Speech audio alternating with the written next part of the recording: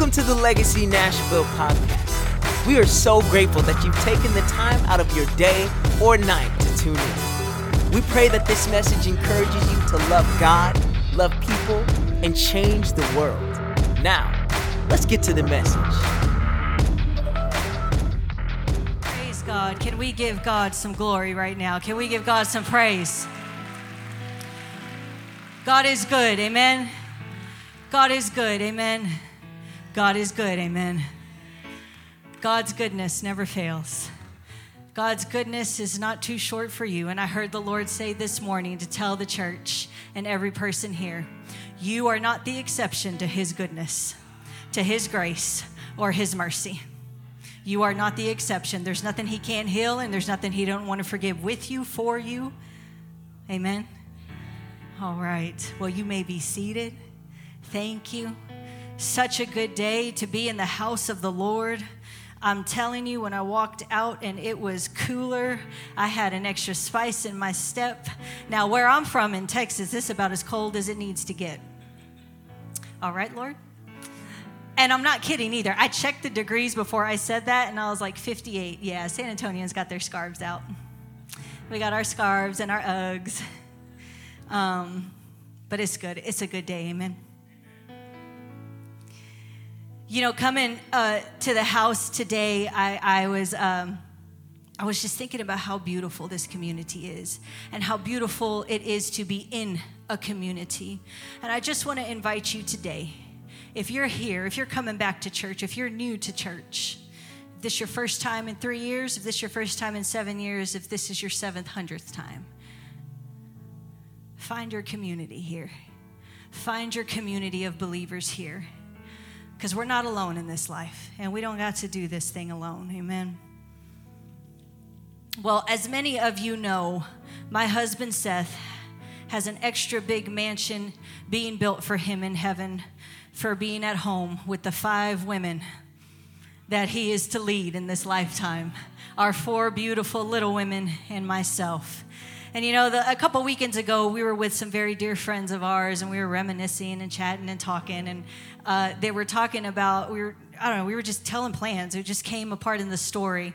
And everybody started laughing. They were like, y'all do a lot of things on y'all's day off. Y'all shove a lot of things. And Seth started talking about, yeah, well, that's Michelle. She's the engine. She's the engine. And I'm like, why are you always calling me the engine? And he's like, because you make sure if whether there's 7 things or 37 things, we're all going to do it, and somebody's going to have a smile on their face. And I'm like, that's right. That's what we're going to do, because that's what I like to do in life. So Seth likes to call me the engine, and thank God for Seth, because he helps me from making a lot of wrecks and chaos in our life. But I wanted to start off today by we were remembering the story of how we moved here to Tennessee. Because like I said, I'm from San Antonio, Texas. We're from San Antonio, Texas. And 7 years ago when we were moving here, you know, we were telling this story again, and he was talking about how Michelle will just push. She'll push, and she'll go, no, we got to do it. We got to do it. We have to do something. We have to do something. Anybody else out there like that? I'm like, we have to do something. We can't just sit around for a long time. And so we were trying to decide whether to move out of state or to go back home to San Antonio. And at the time, we were in Fort Worth. And so we moved back with my parents because we were trying to wait to see where the Lord would open up a job for Seth. And it was not happening in San Antonio. And when I tell you it was not happening, I'm talking after 30-something applications, not one single callback.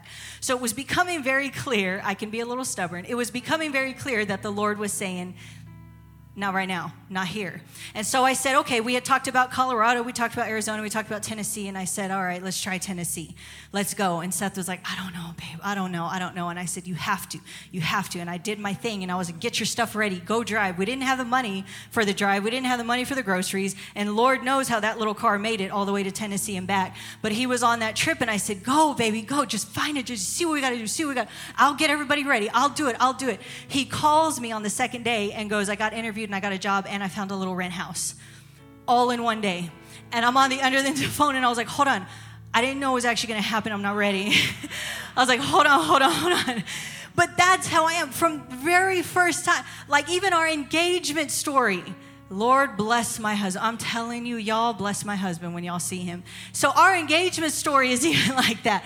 And we were dating for like almost a year, and that was a little too long for me. So I got with the Lord, and I was like, Lord, I need to know if this man is going to ask me to marry him or not. I'm getting a little impatient. And so I went to the Lord and I was like, I got 2 weeks, God.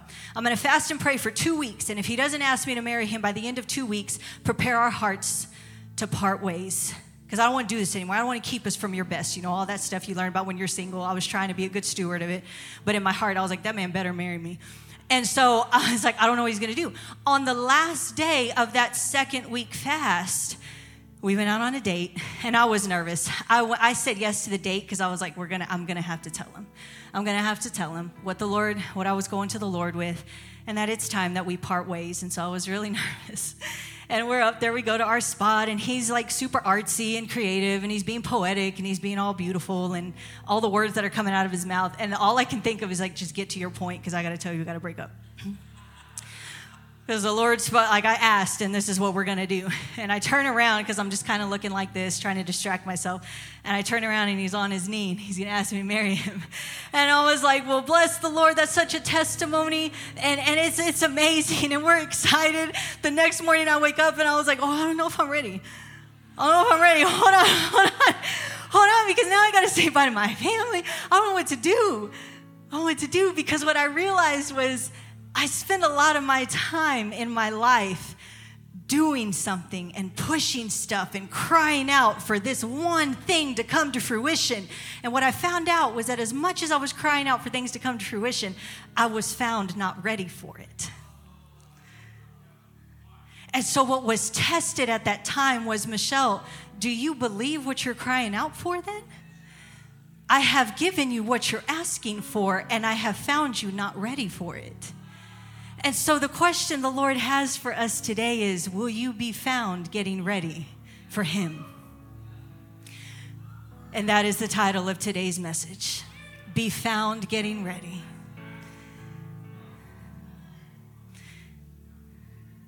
You know, at the top of this year, our senior pastor, Pastor Lyle, bless him and his wife. They'll be back with us next weekend. God bless those two and their beautiful children.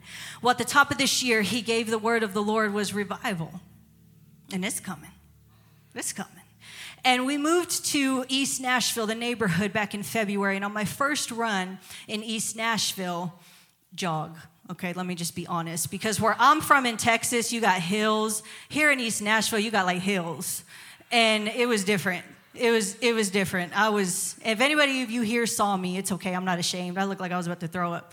But on that jog-ish, I was praying about the word of the Lord because I'm like, okay, we're in Nashville now. We're going to run these streets. We're going to walk these streets, and we're going to pray into them, okay?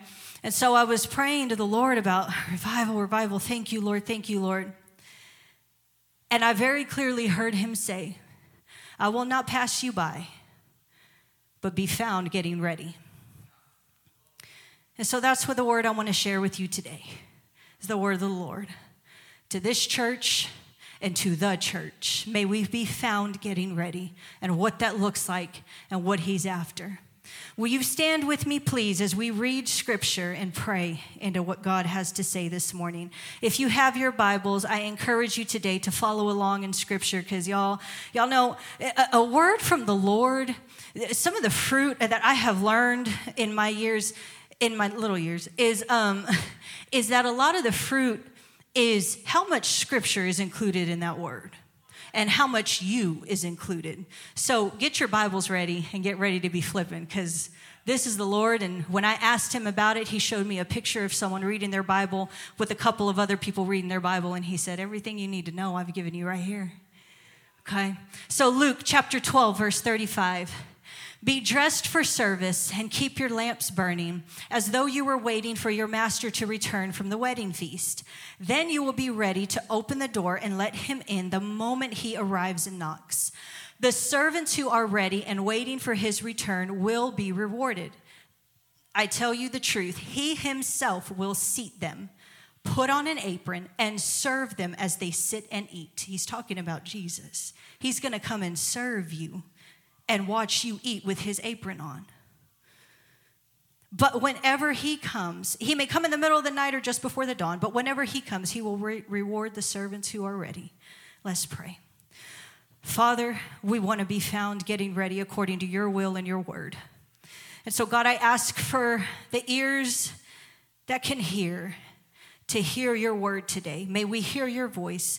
Come and do what only you can do, and come and say what you need to say to us, Lord. Find us ready, open, and willing. In Jesus' name, amen. You may have a seat. You know, I love this scripture because when the Lord revealed this to me as I was reading, it is so true and it's so consistent with the character of Jesus. You know, he rode in on a donkey looking like the people he was there to save. And here he is depicted at the next coming, looking like the people he has saved. He wants us serving. He wants us humble. And he wants to be with us. You know, he is coming back. He is coming back. Revival is coming. That prodigal you've been praying is coming. The provision that you've needed is coming. The healing that you're crying out for is coming. You see, when we pray and we supplicate unto the Lord, the challenge to us is to believe what we are praying. You see, when I cried out to the Lord for a job and to provide for my husband, and Lord, this man better either be proposing or just get on the way. And when it happened, I wasn't found getting ready. I was found praying about a bunch of stuff, but my faith was holding on just in case it didn't happen.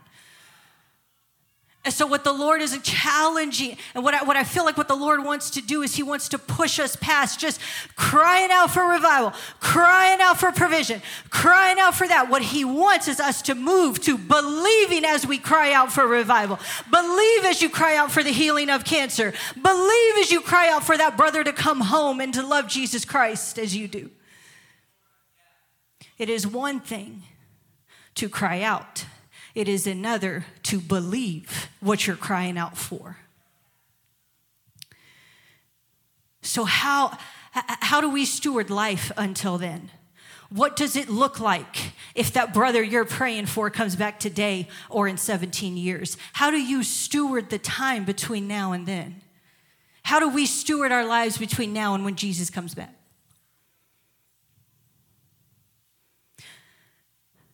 Because the truth is we still have to do our taxes on time.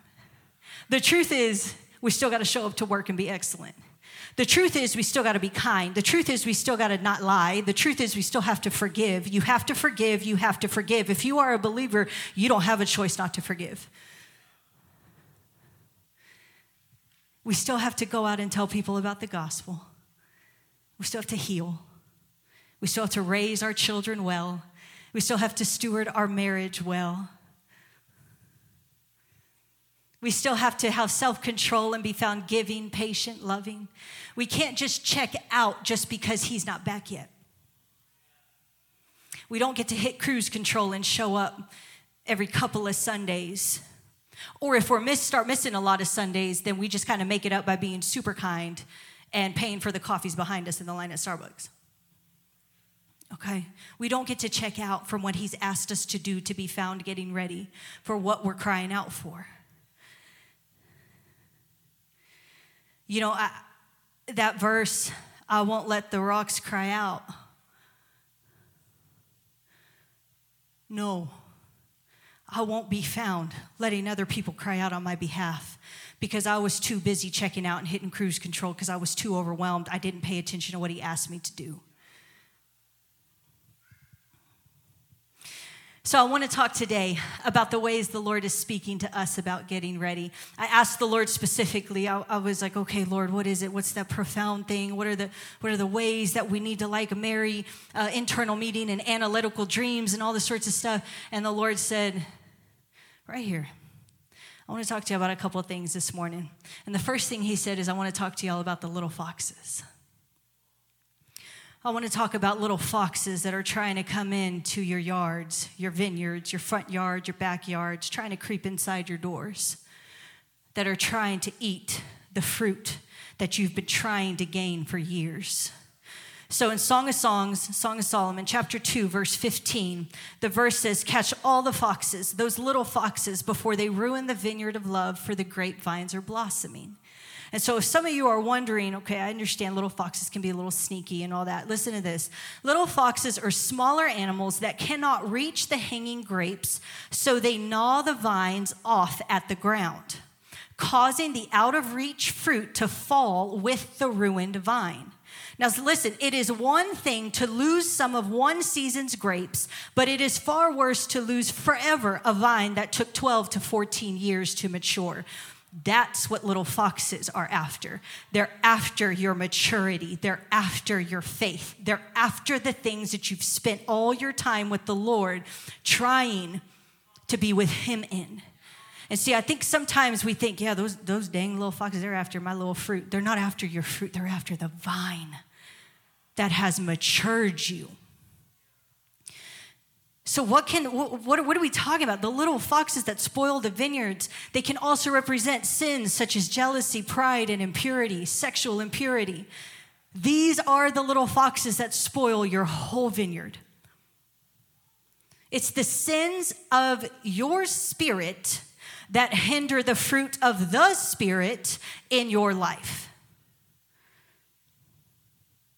God wants to take care of the foxes that are trying to sneak their way into your life. And I want us to look at Luke chapter 13, verses 31 through 33. I'm encouraging y'all to actually use your Bible, so I'm going to use it too. I'll do it.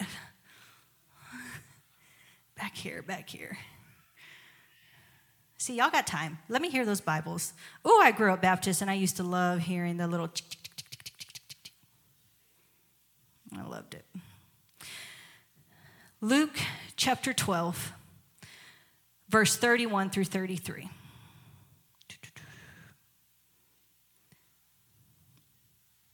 At that time, some Pharisees said to him, this is Jesus. So this is the time in the New Testament when Jesus is out doing his thing. He's miracling, he's healing, he's talking to everybody. He's just doing the Jesus thing that he was meant to do.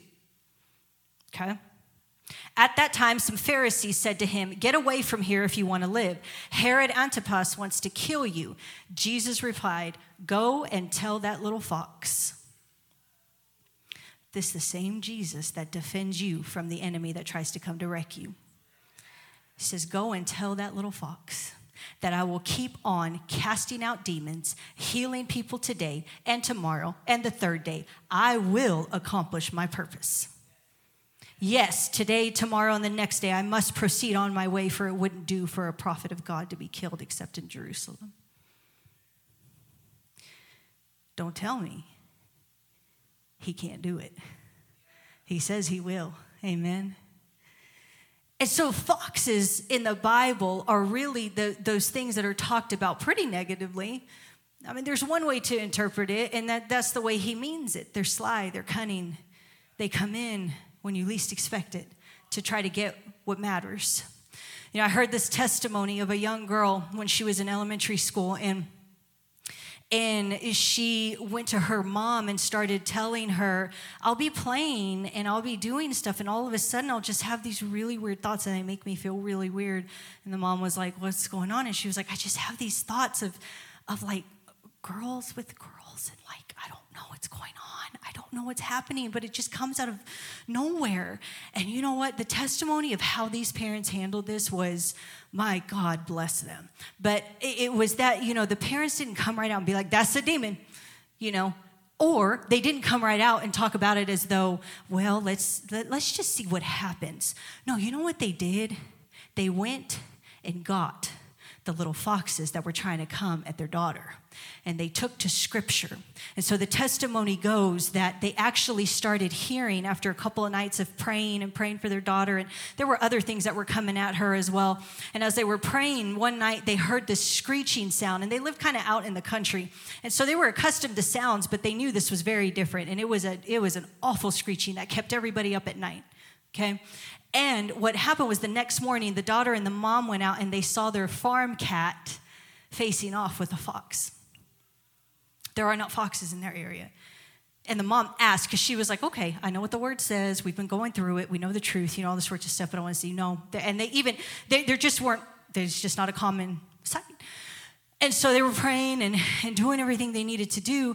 And the fox was still around. They would hear it every night. And so they knew we've got to take care of the fox.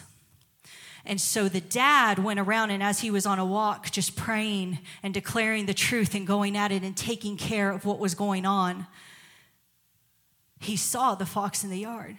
And he commanded, he said, you must go in the name of Jesus. And he started praying after it.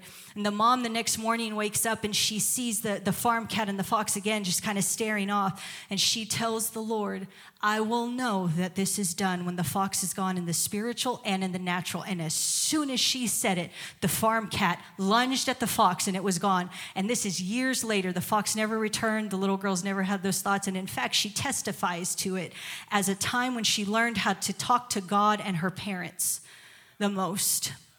And I tell that story for one reason.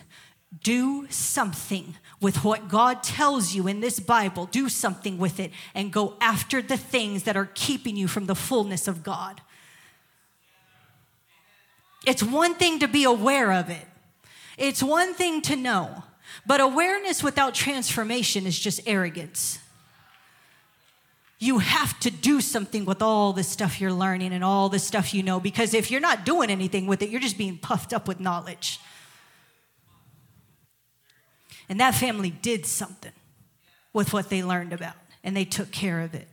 And the Lord wants to invite you today to take care of the little foxes. And that can look like different ways. It can be spiritual, because the enemy is real and demons are real, and they do come to attack, to kill, to destroy, to steal. They do. And the Lord wants your surrender, and he can heal and deal with things far better than you ever could. But sometimes we get to the maturity where we can discern when it's an attack of the enemy and when we need to own our sinful habits that contribute to negative cycles in our life. Because not everything is the devil. I don't know how I got high this weekend. The enemy just attacked me. Well, I don't know how I ended up in bed with her. That must have just been an attack. Okay, hold on.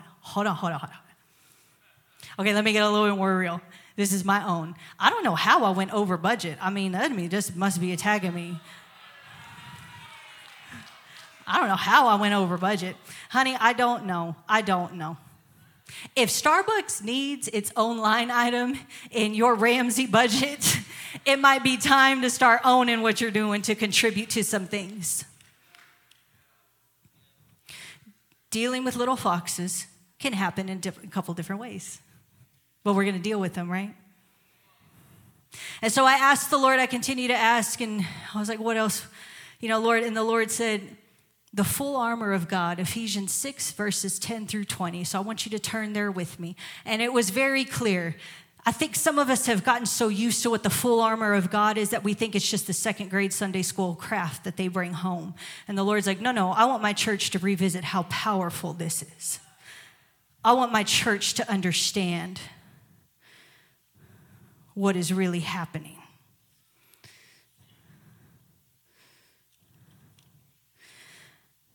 So I'm going to read it. Y'all okay? The whole armor of God, verse 10, a final word. Be strong in the Lord and in his mighty power. Put on all of God's armor so that you will be able to stand firm against all strategies of the devil. For we are not fighting against flesh and blood enemies, but against evil rulers and authorities of the unseen world, against mighty powers in this dark world, and against evil spirits in the heavenly places. We are not fighting against flesh and blood. Therefore, put on every piece of God's armor so you will be able to resist the enemy in the time of evil. Then after the battle, you will still be standing firm. Here we go. Stand your ground, put on the belt of truth, and the body armor of God's righteousness. For shoes, put on the peace that comes from the good news so that you will be fully prepared. In addition to all of these, hold up the shield of faith, and to stop the fiery arrows of the devil, put on your salvation as your helmet and take the sword of the Spirit, which is the word of God. Look at verse 18. Pray in the Spirit at all times and on every occasion. It's pretty clear how often we're supposed to be praying. It is pretty clear. There is no, as long as you're at church, when you're at the prayer room, when you're at dinner party, when you're in Sunday school. Shout out to Baptist. okay? Pray in the Spirit at all times and on every occasion. Stay alert, stay awake, and be persistent in your prayers for all believers everywhere. And look at that. Look at what he puts in there, verse 19. Oh, and also pray for me too. How many times can we be found praying and supplicating on the behalf of someone else? Get our eyes off of our own self and be praying for somebody else. Because I believe that half the time we actually need to be praying on behalf of others. That is what will get you outside of what feels like the most depressing context you've ever been in. Praying for others reminds you you're not alone. Praying for others remind your spirit that the spirit that lives within you, that the power that lives within you, it ain't just for you. It's for them too. The full armor of God, I tell you what, that helmet of salvation will remind you what you were saved from. And if you can remind yourself every day, you're going to be okay. The belt of truth will keep you from being so stressed out that your insides eat themselves with cortisol. You know what I found out? There's actually a very thin lining before this entire gut system. It kind of protects the stomach.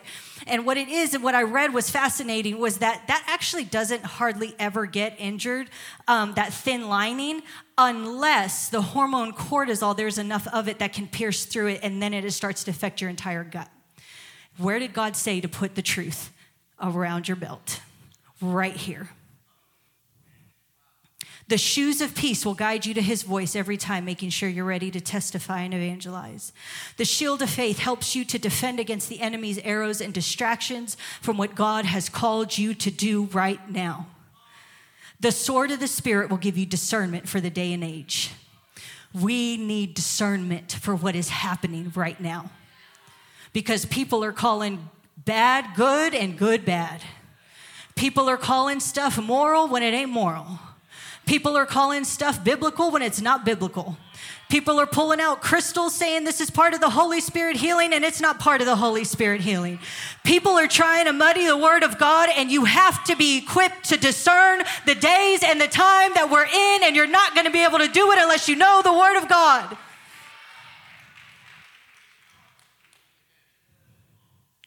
The sword of the Spirit will give you discernment for the day and age. Pray in the Spirit at all times and on every occasion. Stay alert, stay awake, and be persistent. Be persistent. He's inviting you to be persistent. Don't check out just because revival didn't come yet. Don't check out just because he's not come back yet. Be found getting ready so that when it happens, you're not like, hold on. I wasn't actually. Hold on. We have to know who he is and who he says we are. Now, if you're not getting ready, you risk missing or operating outside of your anointing. And I do believe that there is an Esther anointing being sent out right now.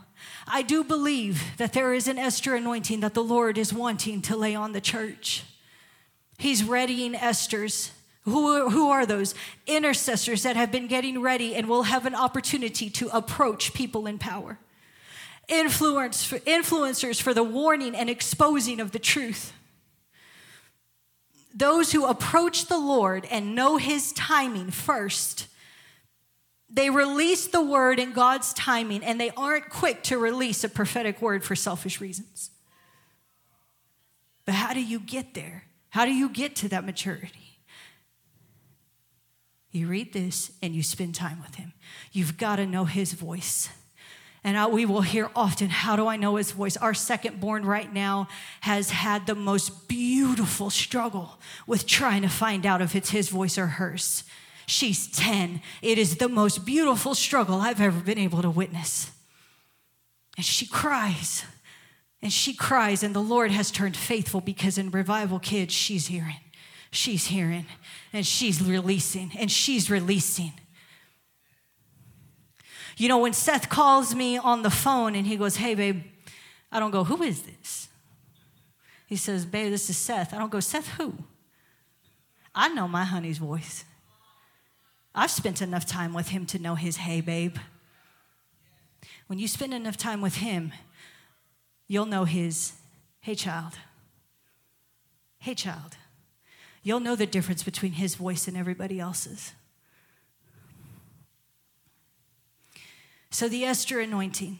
I'm going to sum up the book of Esther-ish, first part. And I had my husband look over it so that I would know that it wasn't as wordy as it needed to be. So basically, in the book of Esther, there's this king. He's a little crazy. So this king decides to dethrone his queen because she refused him when he was drunk. Okay? First off, shout out to the queen. Good job. She refused him because he was so drunk. So he wakes up and he's like, kick her out. I don't want a queen like that. Y'all read the Old Testament. It is so juicy. It is so juicy. And so get what he does. Then he asks for all the virgins in all the country to come be presented to him because he wants to pick one. I'm telling y'all, it is General Hospital, Days of Our Lives, and everything all rolled into one. But it's holy because it's his story. Okay, he picks Esther. He needs a new queen. He picks Esther. Esther is actually a Jew, but nobody knows this. And her uncle who adopted her, Mordecai, says, no, don't tell anybody. I believe you need to be in there. Don't tell anybody. Don't disqualify yourself. She obeys. So the king has this advisor named Haman. Okay, Haman is puffed up from being the right-hand guy. He is like, I'm the king himself because I'm his bestie for the restie. And so Haman hates Mordecai. Here's why he hates Mordecai. Everywhere that this Haman went, everyone just knelt, just bowed down. You do what you need to do because Haman's just as big as the king. Well, every time he would approach Mordecai, because Mordecai had a job, around the city, around the walls. And every time he'd approach Mordecai, Mordecai wouldn't move. He'd be like, no, I'm okay. And Haman was like, no, you're not okay. You live here. We provide everything for you. You bow down to me. And Mordecai is like, no, I'm okay. So every time Haman would come around, and everyone would see this, that Mordecai would not submit. So Haman was just brewing hate and anger against Mordecai. Well, here's what happens. Mordecai actually overhears of this plot to kill the king amongst some other people. Tells Esther. Esther's now the queen, so she goes and tells the king. And the king's like, oh, they saved my life. Who is this person? She tells him, it's Mordecai. It's my uncle. It's Mordecai. And he goes, that's it. We're going to adorn Mordecai. He saved my life. I love him. Give him everything. The best horse, the best area. I want him paraded around. Well, guess what the best of everything belonged to? It all belonged to Haman. So Haman had to parade around Mordecai on top of his horse for the whole city to see. Haman was, when I say angry, y'all should read it. He goes back home twice and whines. The word of God does not depict it any less than whining. I can't believe it. He's so awful. What am I supposed to do? And his wife and his friends are like, yeah. They're like trauma bonding with the guy. They're like, yeah, we hate him too. We should just all kill him. Like no one's talking any sense. So he gets furious, finds out he's Jewish, and is like, you know what? We just need to get rid of all the Jews. I don't even care about just Mordecai anymore. I want all of them gone. So he writes an edict, a law that he got signed by the king to put in act 1 year later from that day to kill all the Jews a year later. Mordecai finds out about this and goes, Esther, you got to do something. You got to save us. You're the queen. Esther goes, I can't. And I can't imagine what was going through that woman's head. Why me? Not me. I have nothing to do with this. I just did what you asked. I can't. And then she actually explains, I can't. You know what happens to people who go to him when they're not asked. And I'm not supposed to go to him for 30 days. And Mordecai, one of the most quoted scriptures, looks at her and says, but what if you're here for such a time as this? What if you're here for right now? What if it's this that it's all been for? And look at her response. She says, go and get everybody and fast with me for 3 days. Fast with me for 3 days because I'm going to go ahead and do this. And if I die, I die. And so the book, she saves the Jews. And you know what? Yes, it's about her doing it and obeying and getting in there. But I actually want us to focus on something. The sovereignty of God removed Queen Vashti. It was only the sovereignty of God that opened up a position that was probably never supposed to be reopened. The sovereignty of God removed Vashti from a position of reign. Will you be found getting yourself ready for 6 months, for a year, for however long it takes so that when the sovereignty of God opens the door for you to operate in your calling outside of what anyone thinks is possible, will you be ready? Now, was Esther perfectly ready? Nope, she was scared, she was worried, she was anxious. It's not that she was perfectly ready, but she was found getting ready because she fasted and she prayed to be ready when the day came. Will you be found getting ready? Because the sovereignty of God will open the door.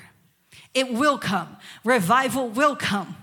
Will we be ready for the revival in the streets? For all the new believers who have all the questions in the world about how Jesus died and what it looks like and what's the Last Supper, will we be ready to answer their questions? Will we be ready to baptize every soul that's ready to proclaim him publicly? Will we be ready to give Sunday school class? Will you be ready in your home to disciple someone that wants to know more about Jesus Christ and they're going to come to you for it? Because revival's coming and Jesus is coming back. Will we be found gathering those that don't know him yet into the house of God? Or will we be found comfortable in our seat?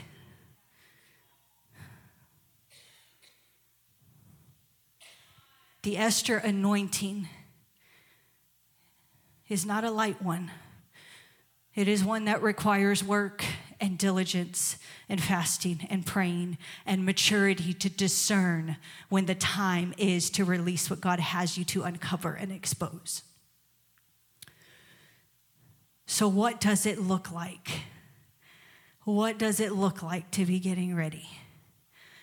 Well, in James chapter 1, verse 22, it's pretty clear. But don't just listen to God's word. You must do what it says. Otherwise, you are only fooling yourself. Don't just read this thing and don't do it. That's what he's saying. Don't just read it. It's not just a good book. Do it. Know what the Bible says and pick it as the truth. You have to choose this one as the truth, not a truth. The whole world's trying to tell you, discover your truth. Discover your truth. I don't want a truth. I want the truth. This is the truth. I actually don't want your truth. I want his. Spend time with the Father so you get to know his voice.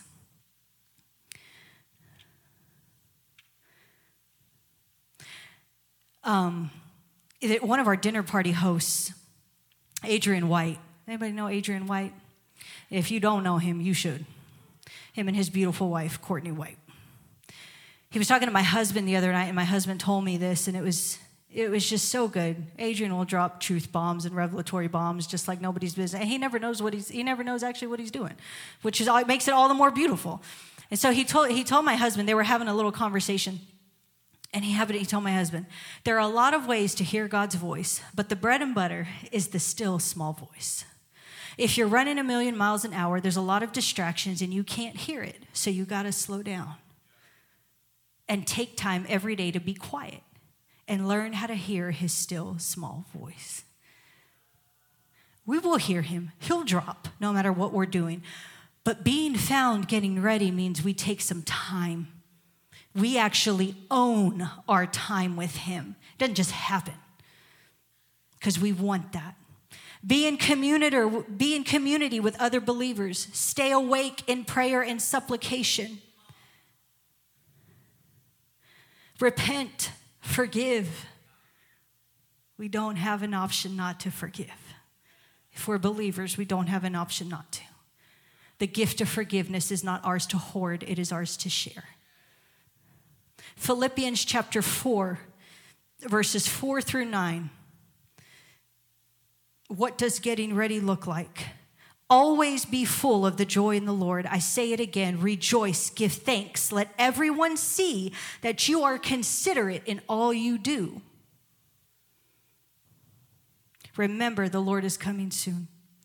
Don't worry about anything. Instead, pray about everything. Tell God what you need and thank him for all he has done. Then you will experience God's peace, which exceeds anything we can understand.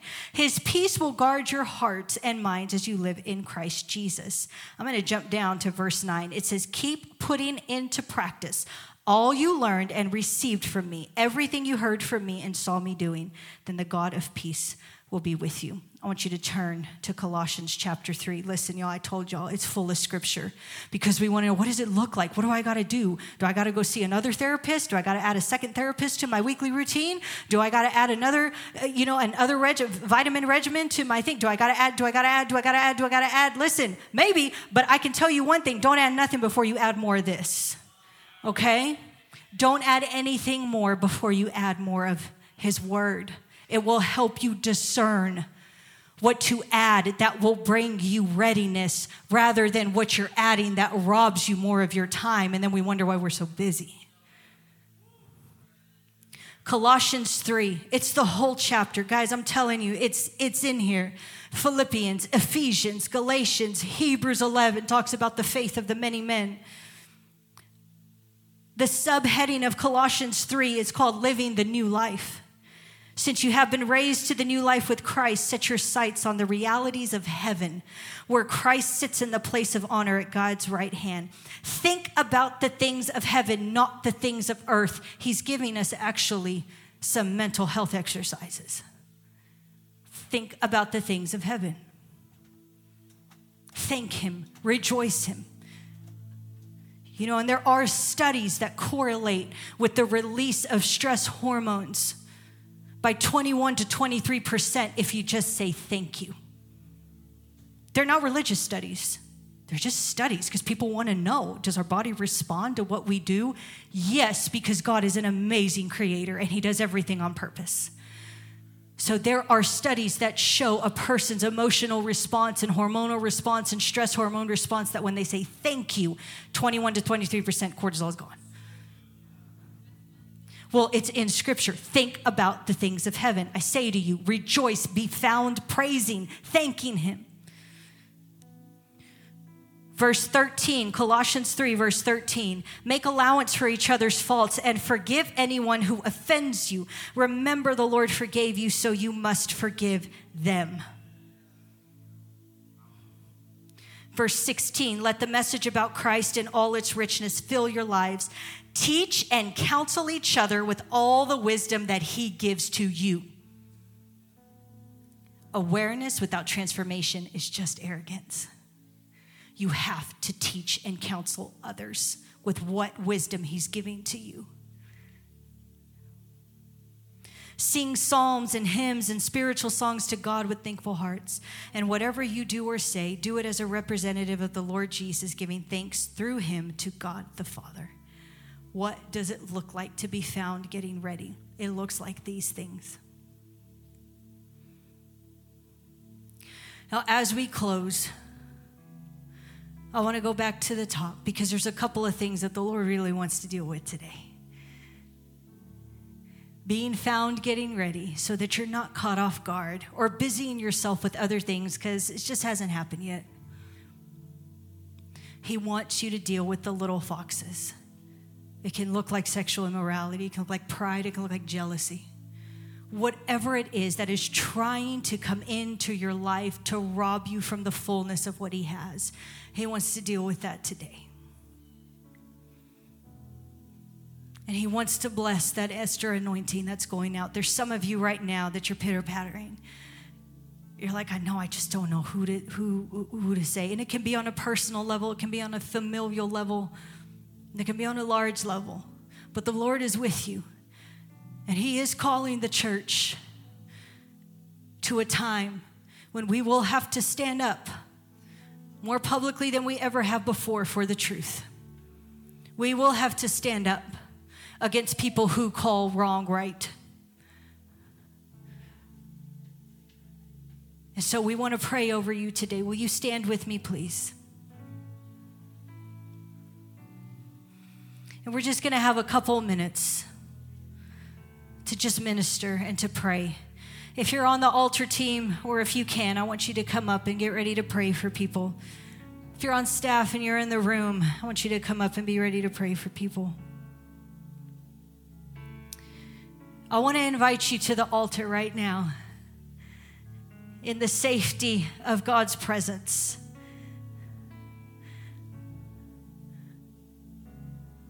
And I want you to come to the Lord and pray and just ask him to help you deal with those little foxes.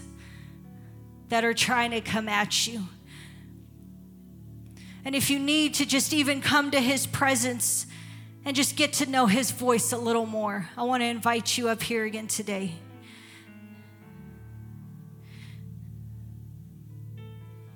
For those that feel that call to be the intercessor that is readying for when to release the word of the Lord, come and receive prayer. Because listen, we're human. It can feel lonely, and it can feel shaming, and it can feel embarrassing. But if we're anything, we're the church. If we're anything, let us be the church today and pray with you, not over you or for you, because none of us really understand what any of that's like. Let us pray with you. So I'd like for everyone to bow their heads and pray with me. And if that's you, just make your way to the altar and just pray. You don't even have to pray with somebody. You can just come and meet with the Lord. Father, we are so thankful. We are so thankful that your goodness is everlasting. God, I thank you that there is not one soul here today that is the exception to your goodness. I thank you that you want to meet every one of your sons and daughters today. I thank you that you want us to choose to believe that what we call for, what we pray about, and what we offer in supplication, that we choose to believe it will actually happen, so that when it does, we are found praising the name of Jesus. We are found giving you the glory. Instead of going, hold on, I didn't know you were actually going to pour out revival. Hold on, I didn't know you were actually going to save my brother. Hold on, I didn't know you were actually going to provide those bills. I'm not ready. God, I pray that today we're found ready. And I thank you, Jesus, that we're not alone. I thank you, Father, that the word of God tells us over and over and over, you're not alone. The church is a community unto one another for the fellowship of believers, so that we are ready to testify and evangelize and bring people home. Father, we pray blessing over every household here. God, I ask for an open door of heaven, of provision in every way that supersedes expectations over the homes today. And God, I declare right now that the Esther anointing that you're pouring out into your church will be received and will land in a place that we are found nurturing it until you call it to fruition, God. Jesus, we love you.